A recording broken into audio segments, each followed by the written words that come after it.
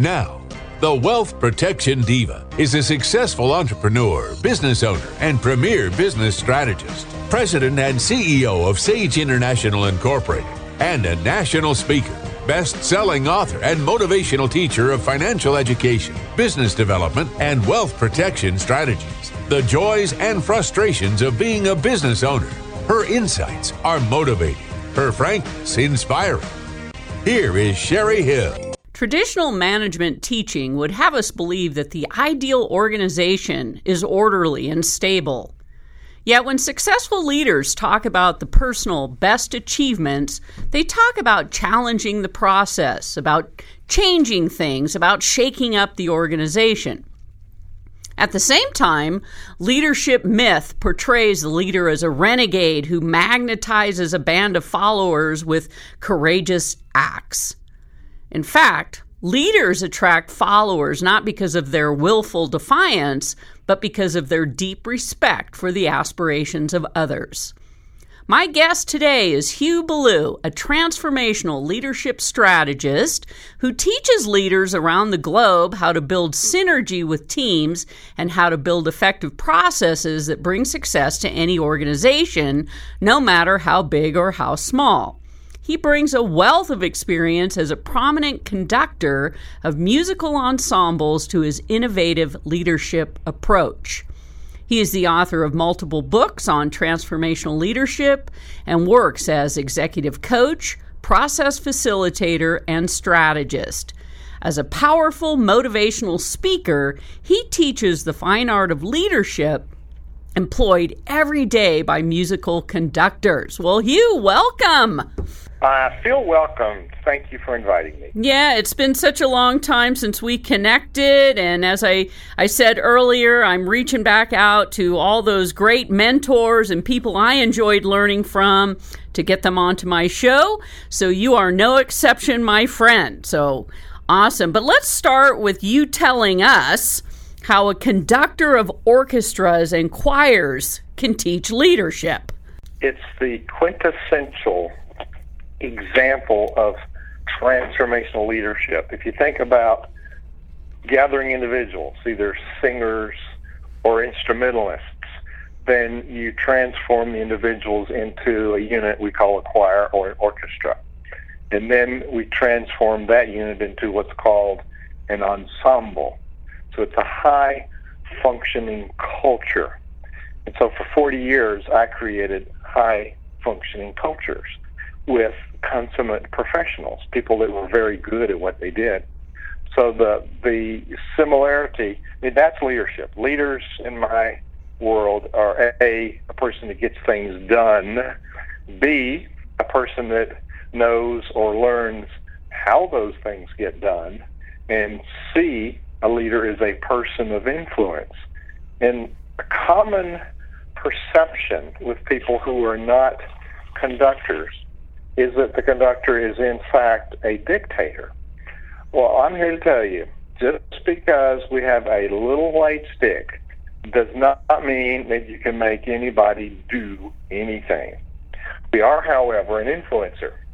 So the culture performs at a high level because we invite them to do that, and we create the space for them to do that. So I've transposed the style of leadership. Get that musical analogy? I've transposed the analogy of musical leadership as a conductor into the corporate boardroom, into the church council, into the nonprofit board. So it's us as a leader orchestrating a high-performing team and conducting transformation. So there's a synergy in that whole metaphor, and most people have seen a choir or an orchestra, and they understand the power of the synergy that we do when we work, that we get when we work together. Does that explain why a conductor knows leadership? I guess so, but it's kind of funny. I read on your bio somewhere, it says, you spent those 40 years with your back to the audience, and now you're actually turned around and helping leaders create much better organizations. Obviously, these are professionals that are coming together, the guy that knows how to play the oboe and the saxophone and the violin. They've worked very hard to be great. When you go into organizations, you've got people at every level of experience, age, knowledge, you name it. So how do you move that into reality of some of the companies that you've worked with? It's a process. It's a process of learning. We've been taught things that don't work anymore. We've been taught that the leader has to have all the answers. Well, in my world, the leader has the questions. Now, we hold the vision. The conductor understands how they want the music to sound, and they've worked through how to empower. It's a teaching place. We mentor people, we inspire them, and we guide them in getting to that vision. And the leader in a company is no different. We have a written plan. We have the clear vision, and we're able to articulate it so people can understand. And I find that time after time that leaders don't have the clarity. We're entrepreneurs, and we tend to run around and do a lot of things, and we tend to have lots of great ideas in our mind locked away, and we expect people to know it by osmosis. And sadly, I find that true in some large companies where there's an assumption that people know things, and we haven't really clearly defined the expectations. And we back to what I said before, we as leaders actually set up problems because we've not been clear on the front end, and we haven't created the culture of excellence. So I find that once the leader changes, others in the culture change as a response to that. Because there's nothing we can do to change other people. We change what we do about what they're doing, and we change ourselves. And then we no longer enable low-functioning behavior. And it depends on us knowing ourselves and managing ourselves and being the leader. This is Sherry Hill. You're listening to The Sherry Hill Show with guest Hugh Ballou, who is a transformational leadership strategist, and he's actually based out there in Virginia, clear across the country. But I've known him for many years, and I've had him on past teleseminars, and of course we've interacted, and I've learned from him live and workshops and things like that, and I just always had so much fun because of the way that you present and speak and teach. And by the end, of course, we're all singing or doing something together because you are an orchestra leader and a choir leader. But so when we talk about leadership today, because obviously, Hugh, we're getting older, but leaders are getting younger. And so as you're brought into organizations, and certainly the management team and things like that, are younger than, traditional, I guess, is maybe a word that I could use there. But so how is it different with the younger generation who are now stepping up and leading companies that is from the old kind of way? Well, I'm a boomer, and the workforce that's coming into their own is the millennial generation. They're up to age 34, I think 18 to 34, somewhere in that realm. And millennials see the world a little differently than boomers. However, we are value-driven, and we're anchored in integrity. We actually have more in common. We just approach the world differently. And boomers have created a lot of fat. We have companies that have many layers of management. We have under-functioning cultures. A recent Gallup poll said that 70% of the American workforce is either disengaged or actively disengaged. They equate that to $500 billion of lost revenue. Lost profit. We can improve our bottom line just by improving the function of the company. So boomers have created some problems that now the millennials have a chance to come in and tighten up. So they bring a fresh perspective. If we as boomers are able to share the methodology, intellectual property, the stuff we've learned with them, it's a really healthy transition. So we're retiring, moving out of the workforce. They're moving in. And it really requires leadership is based on relationship. Communication is not data. It's based on relationship. So how do we create relationship in the culture that it's a more of a collaborative relationship, that we actually get more done in less time, and actually it's more fun? So it's up to the leader to create that collaboration. We tend to hide behind instruments like Myers-Briggs or DISC or one of those. We tend to hide behind Agile or Six Sigma, thinking that's going to fix everything, when those are tools. And underneath those tools, we need to really talk to each other and create this culture of collaboration and create this communication. It's really a new architecture of engagement. It's a culture. I'm a culture creation architect. We moved the culture from a bunch of instrumentalists playing into an orchestra and then into an ensemble. So there is a challenge that millennials have, but they're up to the task. You might not know, since I've seen you last, last year I've published the National Leadership Magazine for nonprofit leaders. And the issue a few months ago was on millennials, the whole issue. If you go to nonprofitperformance.org, nonprofitperformance.org, you'll see the magazine. You can read it online for free in a flip book. But the whole issue was about the issues the nonprofit sector has with onboarding and bringing in millennials to the culture. And my article was about the similarities we have, not about our differences. So they bring a great perspective if we, as boomers, allow that to happen. Yeah. So there's a great opportunity there. Yeah, I like that, and of course, I love people, and I love innovation and entrepreneurial, of course, and so I'm always open to fresh ideas, fresh perspectives, and some days I wish somebody else was the leader, right? But yeah. Not so.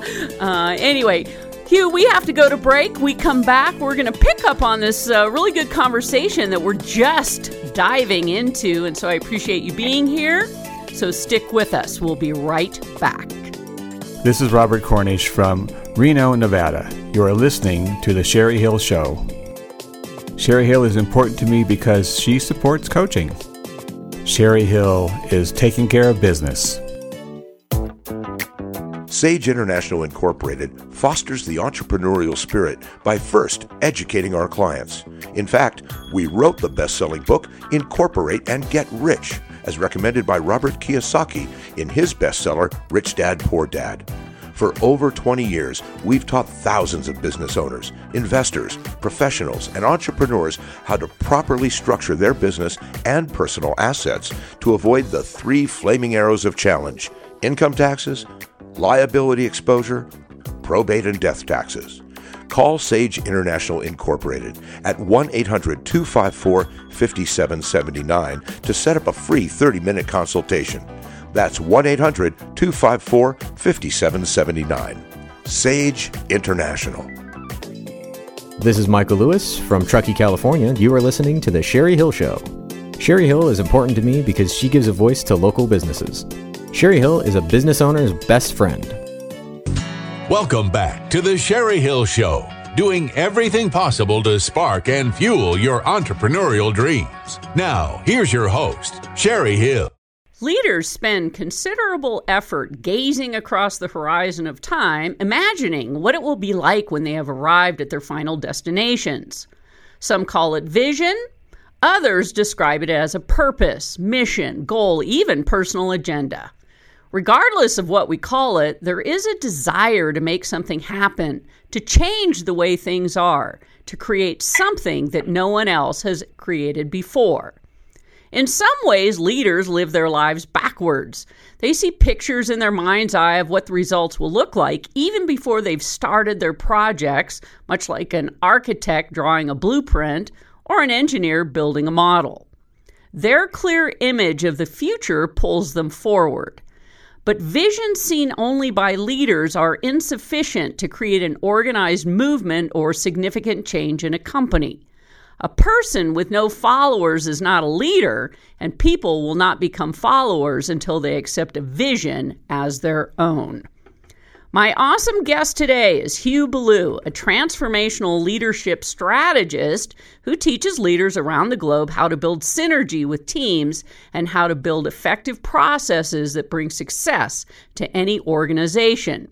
He travels around the country, even around the world, and finds that you can change the name of the organization, the location, and the type of structure, and you will still have the same issues. Leaders not leading effectively. He brings 40 years of experience as a conductor to his leadership training and teaches business executives how an orchestra conductor brings out the best skill of the players that have been hired. Well, Hugh, I'm glad you're here with me because let's talk about that a little bit. I mean, obviously you want to touch on why you're called a transformational leadership strategist and your insights into that, but what you see out there as to why there are so many leaders not leading effectively. Well, I call myself the transformational leadership strategist because what I do is facilitate the integration of strategy and performance. I can't tell you how many people have a strategic plan that has become credenza-ware. It sits there and gathers dust, and it really doesn't happen by osmosis. It happens because we as leaders make it happen. So that's part of we know how it happens and we get it done. So we can be leaders, but if we don't have a strategy, we're just kind of running around. If we have strategy without the implementation, I used to say I teach team execution, but people got excited because they thought they got to shoot people. Team execution isn't exactly that, but it's the implementation where we struggle a lot, all of us. And I can't do it for myself, so I have what I do for others, and neither can anybody else. So we need an outside presence to help us find our blind spots. So transformational leadership strategist is to help the leader transform themselves and then transform the organization. And it's not a consultant. The consultant's the answer man. I'm the question man. I'm the wayfinder. How do we create the way forward and equip you as leader to lead the organization of the future that you see in your vision? So it's a different approach, and it's not a consultant. It's not a coach. It's a strategist that's a leadership empowerment person. Well, I was just going to say, one of the things I love the statement, people don't leave companies, they leave people. And so, you're obviously, when you're brought into an organization to help them truly transform, I like that you keep saying you must start with the leader. Well, actually, in the writing of Murray Bowen, Bowen, Murray Bowen was a psychiatrist, MD, and he did family therapy and started noticing there wasn't a lot of fundamental change. And he started studying family of origin. And he wrote this whole leadership methodology, Bowen Family Systems, about us managing ourselves because we are aware of who we are from our family of origin. And there's parts of us that we've inherited, and it's neither bad nor good. But it's learning how to manage self and learning how we had this hard drive and somebody downloaded software into it, our ancestors. And we can change that software. We can change how it operates. I find so many leaders that are bound by their past and they don't even know it. So being aware of who we are and being aware of who we can be is the starting point. And like I said before, the organization changes as a reflection of the leader. If the conductor doesn't get what they want, they look in the mirror. And what the choir of the orchestra sees is what you get. So we need to change what we're doing to get a different result. And that's just the bottom line summary. The leader must change what they're doing to get different results. People come to work for you and you're the leader, and they have to understand what their role is and functions. To be a truly effective leader, it's relationship building. Well, one of the key metrics in good relationship is trust. When you're brought into companies to really help them transform and to be more effective and productive as a whole team, then how often do you find that there's some trust factors or trust issues that, again, have to be addressed at the leader level? It's huge. It's huge. We do create some of that ourselves because we want to dictate and micromanage. I don't hire the best oboe player for my orchestra and then tell them how to play the oboe. But I find leaders that want to tell people how to do things. When, in fact, you've hired a professional. Tell them the results you want and then get out of their way.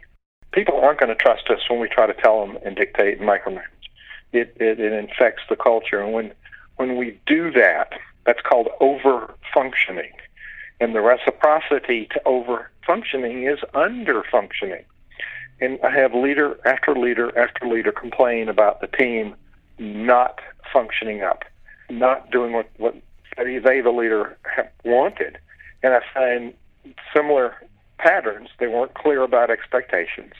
And two, they gave them a goal and all the action steps, so they virtually cut them out of thinking and said, here, you're a robot, do this. And it really disempowers people and ultimately creates resentment for the leader. And then we're confused at why it's going on, and we actually created it unintentionally. We're trying to be helpful, but we've created the negative result that we desired. And we're burned out. So the over-functioning is a huge one. Lack of clarity in outcomes and lack of systems. And, in our next segment, I'll talk about the 4 principles that I have articulated that allow leaders to raise the bar no matter where they are. But we create systems where we limit how effective people can be. And we're blind to it because we're so close to it. So that's a long answer to your question. Does that answer what you wanted to know? Yeah, no, I like that because when you think about the word systems, yes, this is the process, this is the way we do things, and it has to be done this way every time. So what you're suggesting is it's to have a little more flexibility in those systems, not when we're talking about quality control and things like that, but to allow people to own their position, create within their position, be inspired and motivated because now they have a little bit more control about what they're going to do each day. I'm not sure it would classify as flexibility, but I think you need to give them some room to breathe. And give them a room, because everybody in the culture is a leader. And if you go back to my simple definition, the leader gets things done. Well, everybody in the culture needs to get things done. Everybody sitting in the orchestra and the choir, does their part. And then they learn how to do things. If they don't know, that's your place to mentor. It's different than micromanaging. Mentoring is empowering. Micromanaging is disempowering. So everybody in the culture gets it done. They know how, or they're going to learn. And then everybody influences everybody else around them. So your organizational chart, instead of these lines with hierarchies up and down, it's circular, that everybody influences everybody else. It's the 360-degree influence that we, no matter where we are in the organization, we influence everybody else because of who we are. Right. And the more we're aware of that dynamic, and us as the leader making it transparent and making it very obvious that we move things in the process, which then creates the trust that you were originally looking after. We don't create a process where people can see they make a difference. So they don't trust us and they can't trust the process. So if we take relationship and make it process, then we build community, like the ensemble, the culture, and the orchestra. We build community, and then people have a new relationship as a unit, as a culture. That creates trust. When you think about from the leader's perspective, when we show up to work, what we really want to do is, like you said, get things done. And we get distracted, we get pulled away, other emergencies, Susie didn't show up to work today, all those different things. Part of the transformation in a good organization is it's not a crisis, it's not chaos, it's just what is. And by having leaders that understand that you're not trying to micromanage and do all this heavy lifting yourself, then you're actually you're gonna have a much tighter working organization and certainly going to be having more fun. Absolutely. And people show up for a paycheck. They perform at a higher standard because they're personally fulfilled.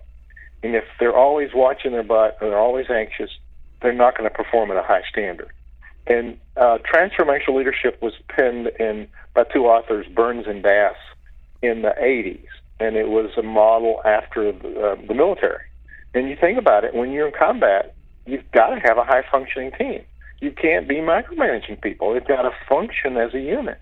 And if you as a leader don't create respect, they've got a word for this, I can't remember, but your platoon's likely to shoot you in the back in combat if they don't respect you. And there's, unfortunately, leaders that get shot in the back every day, and they're totally unaware of it. Hugh, we have to go to break. We come back, we're going to pick up on this conversation, and it's really about leadership, and I like it.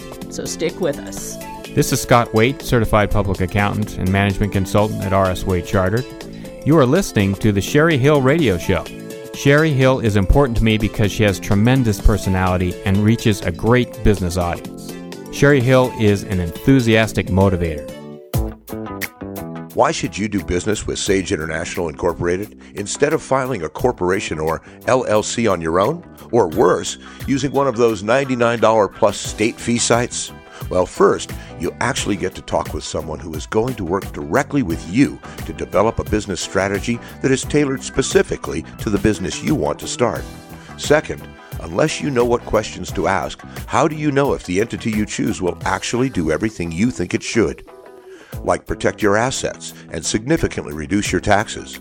For over 20 years, Sage International Incorporated has helped thousands of business owners put the proper foundation under their dream. If you want to get started on the right business track, schedule your free 30-minute consultation today. Call 1-800-254-5779. That's 1-800-254-5779. Or visit sageintl.com. Welcome back to the Sherry Hill Show, doing everything possible to spark and fuel your entrepreneurial dreams. Now, here's your host, Sherry Hill. There are 4 fatal assumptions that business leaders make concerning their communication. 1, people understand what was communicated. 2, people agree with what was communicated. 3, people care about what was communicated. And 4, people will take appropriate action. The biggest problem with leadership communication is the illusion that it has occurred. Hugh Ballou teaches leaders around the globe how to build synergy with teams and how to build effective processes that bring success to any organization, no matter how big or how small. He brings a wealth of experience as a prominent conductor of musical ensembles to his innovative leadership approach. He is author of 5 books on transformational leadership and works as executive coach, process facilitator, and strategist. As a powerful motivational speaker, he teaches the fine art of leadership employed every day by musical conductors. Hugh, if somebody wanted to find out more about all of your great work, they should read my blog. And if they go to HughBallou.com, Hugh, HughBallou blog.com, and it'll revert to my blog. And there's free stuff there. You get my free report, Building the Business of Your Dreams. I do have some free stuff, running better meetings. But the blog, I talk about these topics, and I kill the sacred cows. I suggest reverse paradigms, and I have some unorthodox ways of looking at the world because, you know what, Sherry, what we've been doing ain't working. So we need to change some things. Awesome. Well, I know one of the things that you talk about and certainly teach is what you would call like your 4 pillars of leadership. So why don't we run through those 4? Yeah, my pillars I've put into principles, and one of the missing, here's four pillars that really, if you can master these, whether you're leading a nonprofit organization, a church, synagogue, multinational corporation, or you're just starting a business, if you can master these 4 principles, you can be better, more effective, and have more fun no matter where you are and get more done. So if I'll use the tag, which is the musical tag, and then translate it into regular, the number 1, when the conductor steps on the podium, they're ultimately prepared. And they've got that piece of music we call the score. It's the conductor's score. So principle one is know the score. And translated, that's the foundation. Your foundation is your score articulates everything that's going to happen. On every music stand and every singer's hand, they have their version of it. That's their action plan. That's what they do.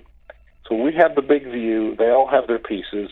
We as a leader bring it together. So we need to be clear about articulating, and those 4 things you read before are brilliant.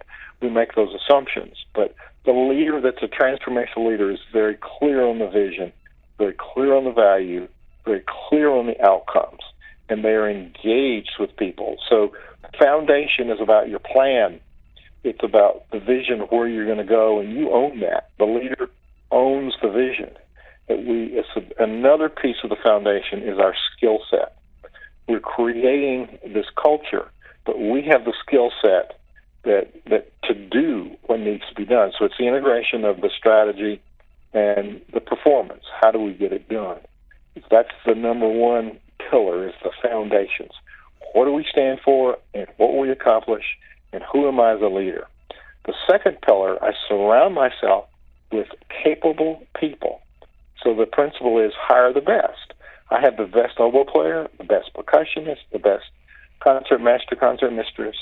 So I've got the best people in my group. The second pillar is about relationships.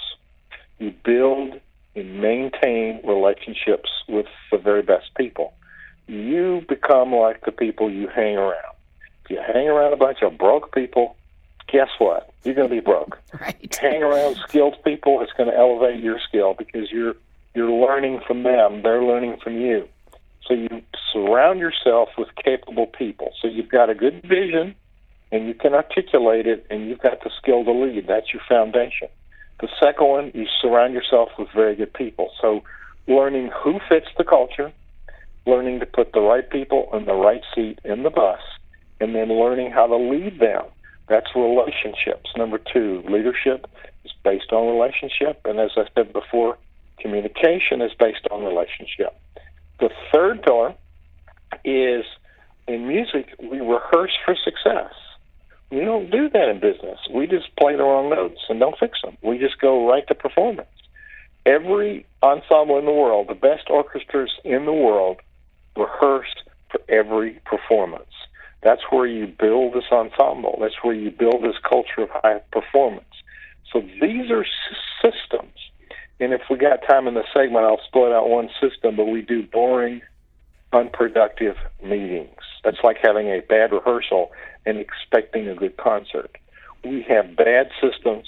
We expect good results. So we've got a good vision. Our foundation is very strong. We have a clear vision. We've articulated it. We've brought the team in, the right people in the right seat, the right capabilities, and we are able to lead them.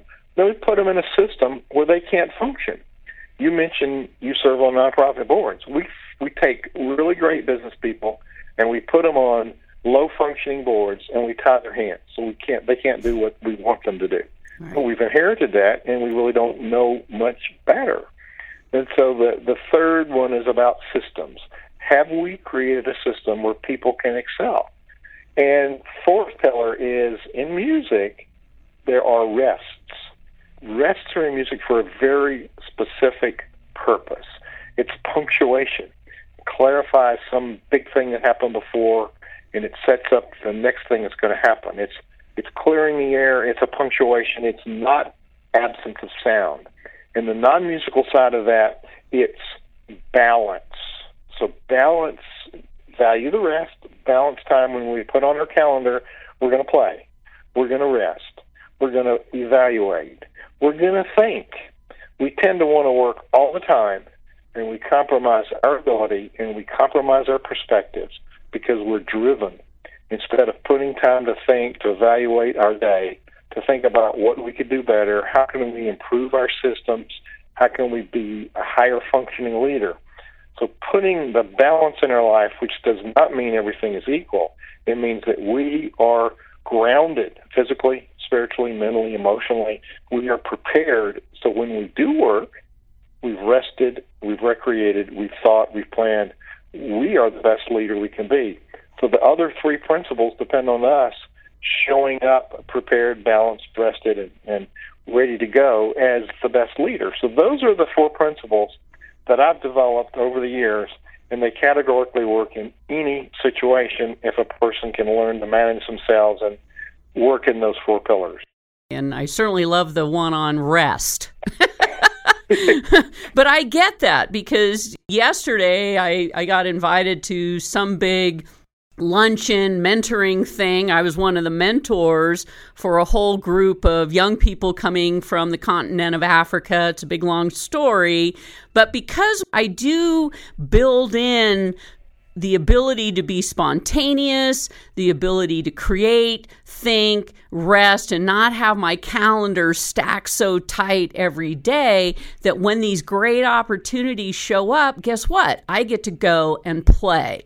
And so I think a lot of people, and I'm sure you see this, Hugh, in your, when you're brought into organizations to really help them pull together this whole team based on all your years of experience as a conductor, that one of the first things you probably look at is the leader's calendar to go, when possibly do you have time to create, innovate, or think, right? Absolutely. Yeah. Absolutely.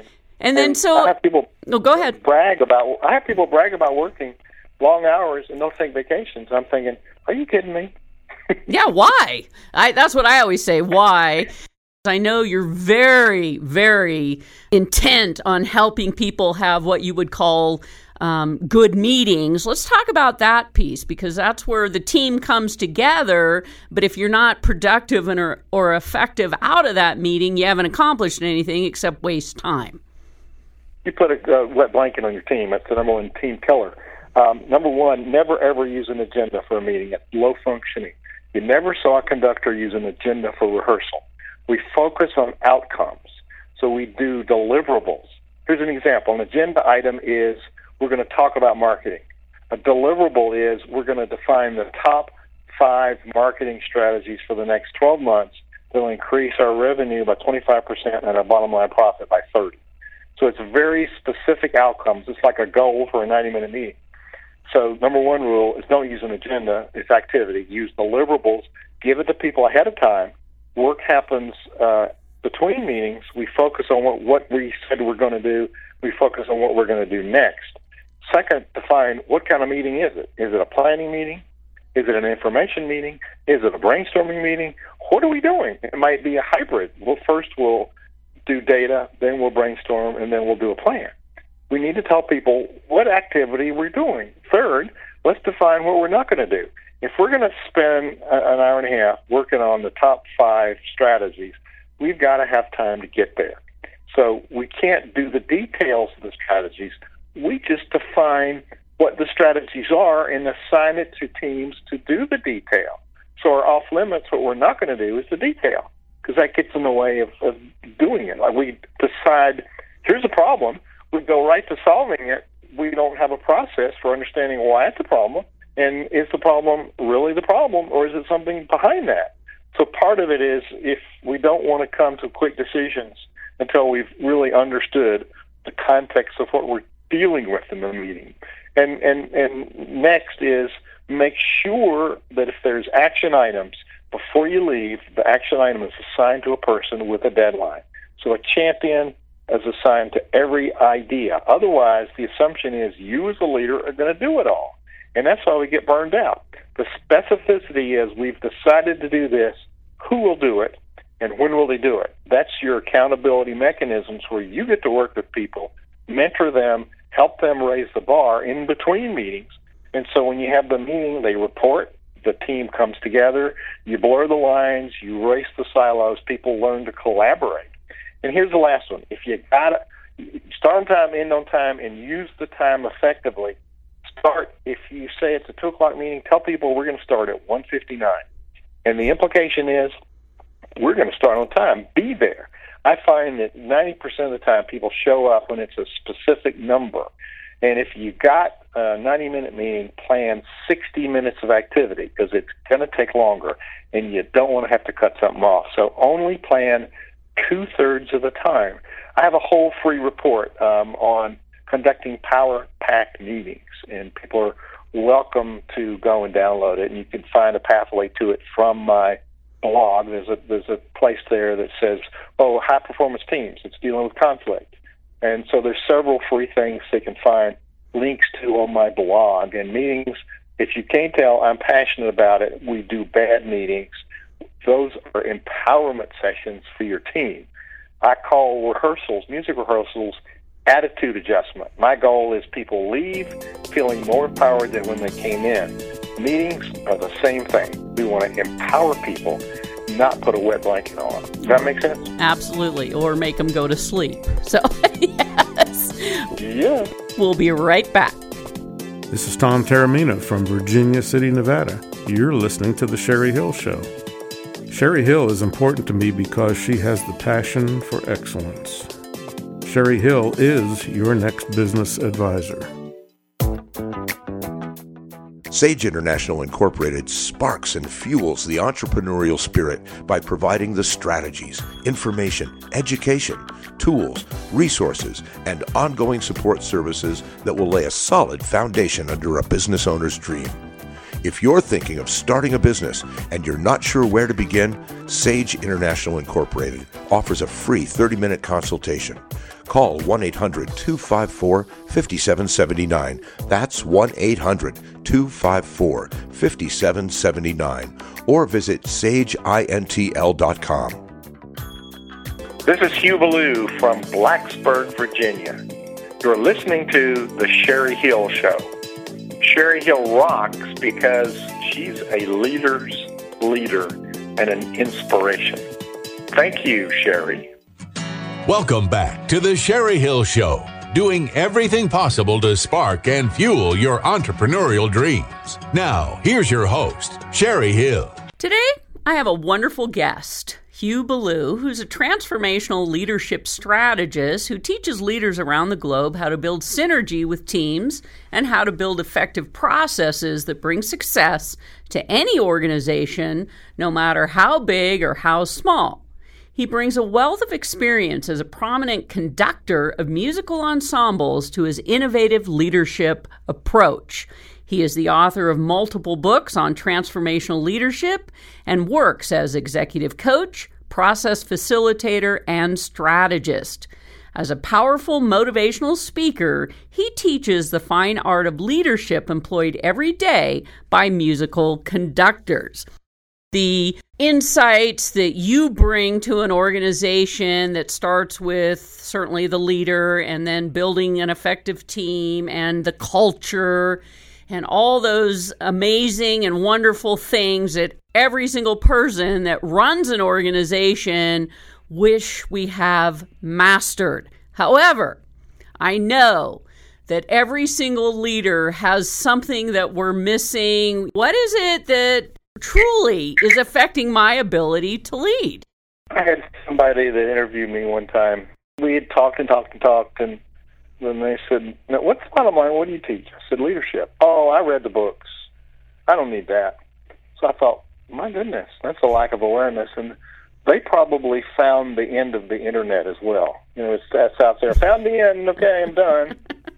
It's this constantly growing body of knowledge and experience. One of the things that there's a number of things that I find that all of us lack, and I teach this stuff. I have the same deficits that I need to work on. So, number one, we must have a coach.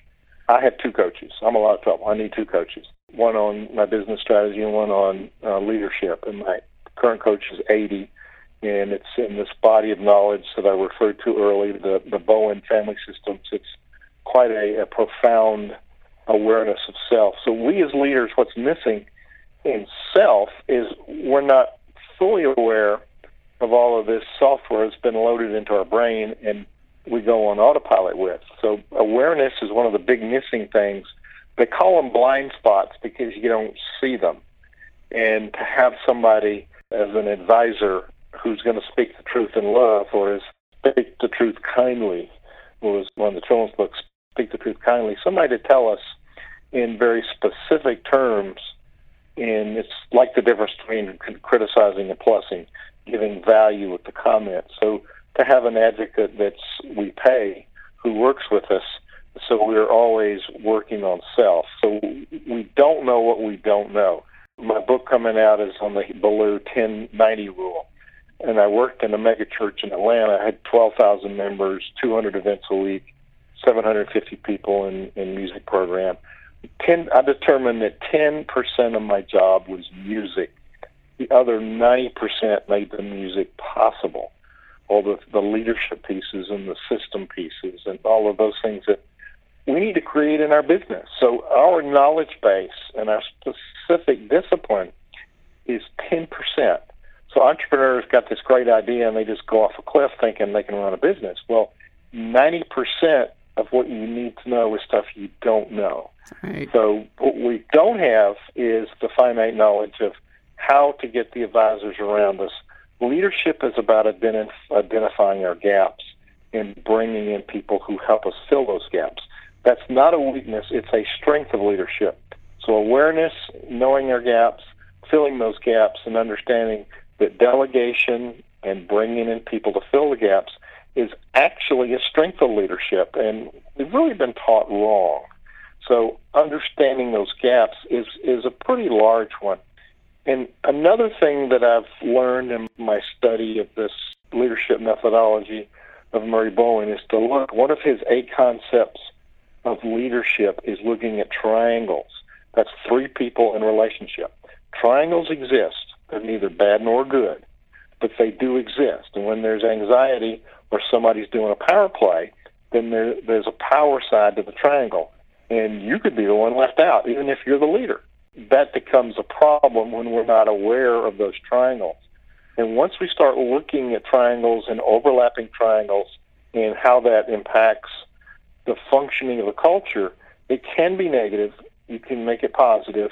But once we start realizing that we haven't connected the pieces of the triangle and what happens when there's stress and anxiety in the culture, that's a big invisible piece that you begin seeing ghosts when you start looking at that behavior and you start seeing what's going on, and then you bring the conversation together. So some psychologists refer to that as passive-aggressive behavior.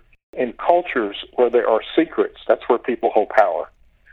What's privileged and confidential is special information that only you have.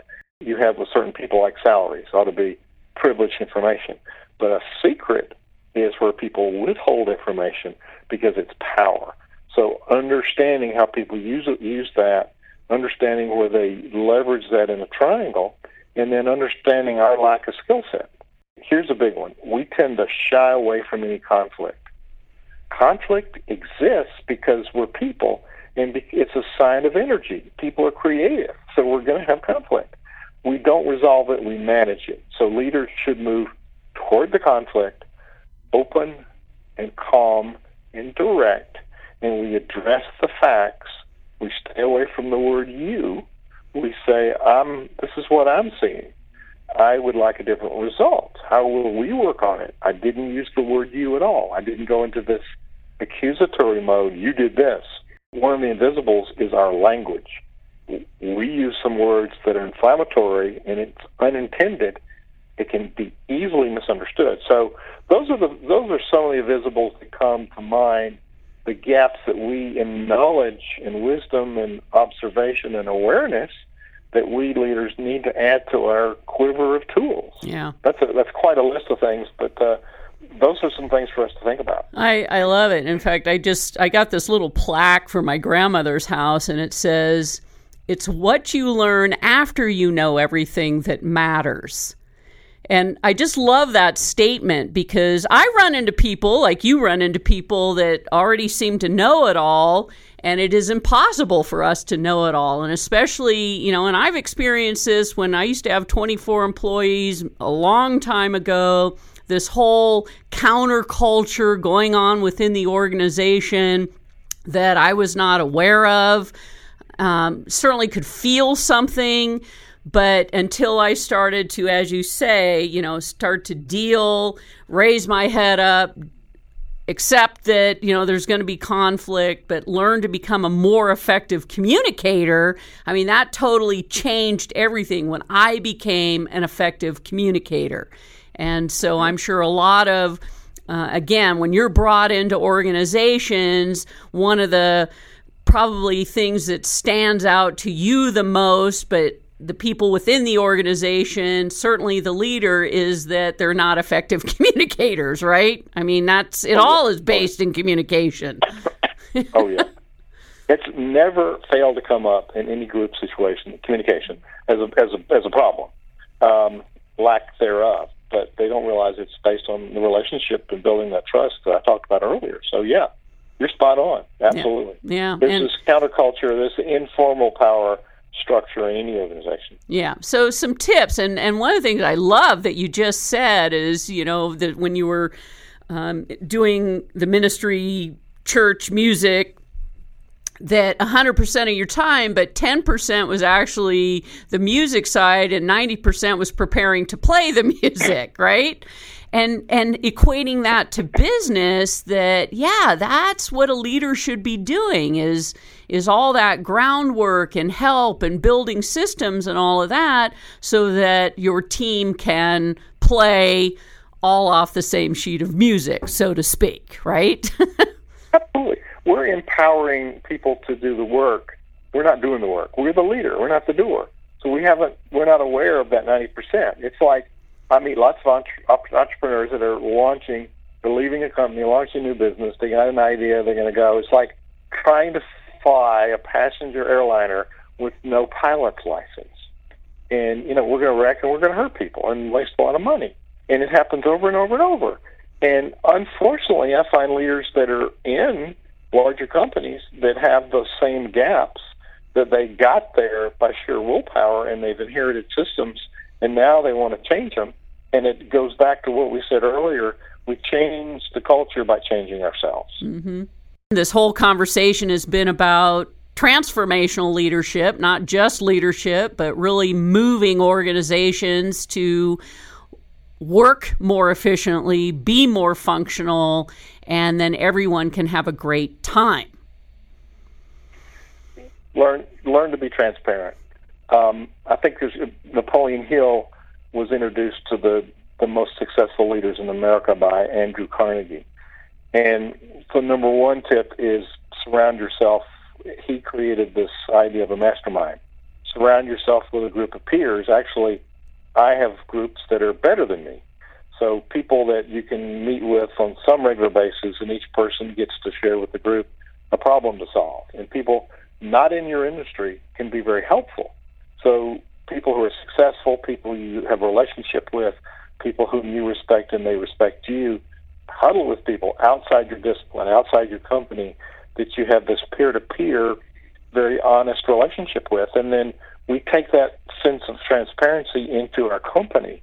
Not that we're whiners or got to let all our scars show, but if you don't know something, then don't pretend to know it. Don't think you have to have all the right answers. Just say, that's a great question. Why don't we discover how that works? And then you nurture the process. When you bluff, your people that you work with you, that you lead, they know you're bluffing, and they're going to prove that you're wrong when you're making up an answer. So being transparent and being authentic and constantly working on self. I think those are the tips that I've learned over the years, that we don't know it all. And the more we know, it's like cataloging what we don't know. I worked with some of the best conductors in the world, and they were so aware of what they didn't know. And they worked harder than anybody in the room in understanding the music and making it come alive. And that was inspiration.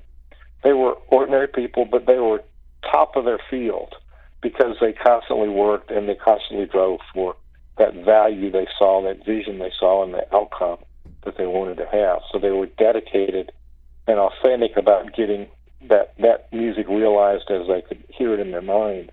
So we as leaders, be transparent, be authentic, and be humble. You don't know everything. Hugh, thank you for being here. Great show. Really appreciate, always learn from you. And I know that we will connect soon because we have lots to talk about in the nonprofit world too. An awesome weekend, and I hope you all enjoy it, especially since it's the end of June. The Sherry Hill Show values the role we play in supporting the economic engine driving this country. Small business, the backbone of America. Send her a message on Facebook.com/Sherry Hill Show and tune in next week, same time, same station, for The Sherry Hill Show.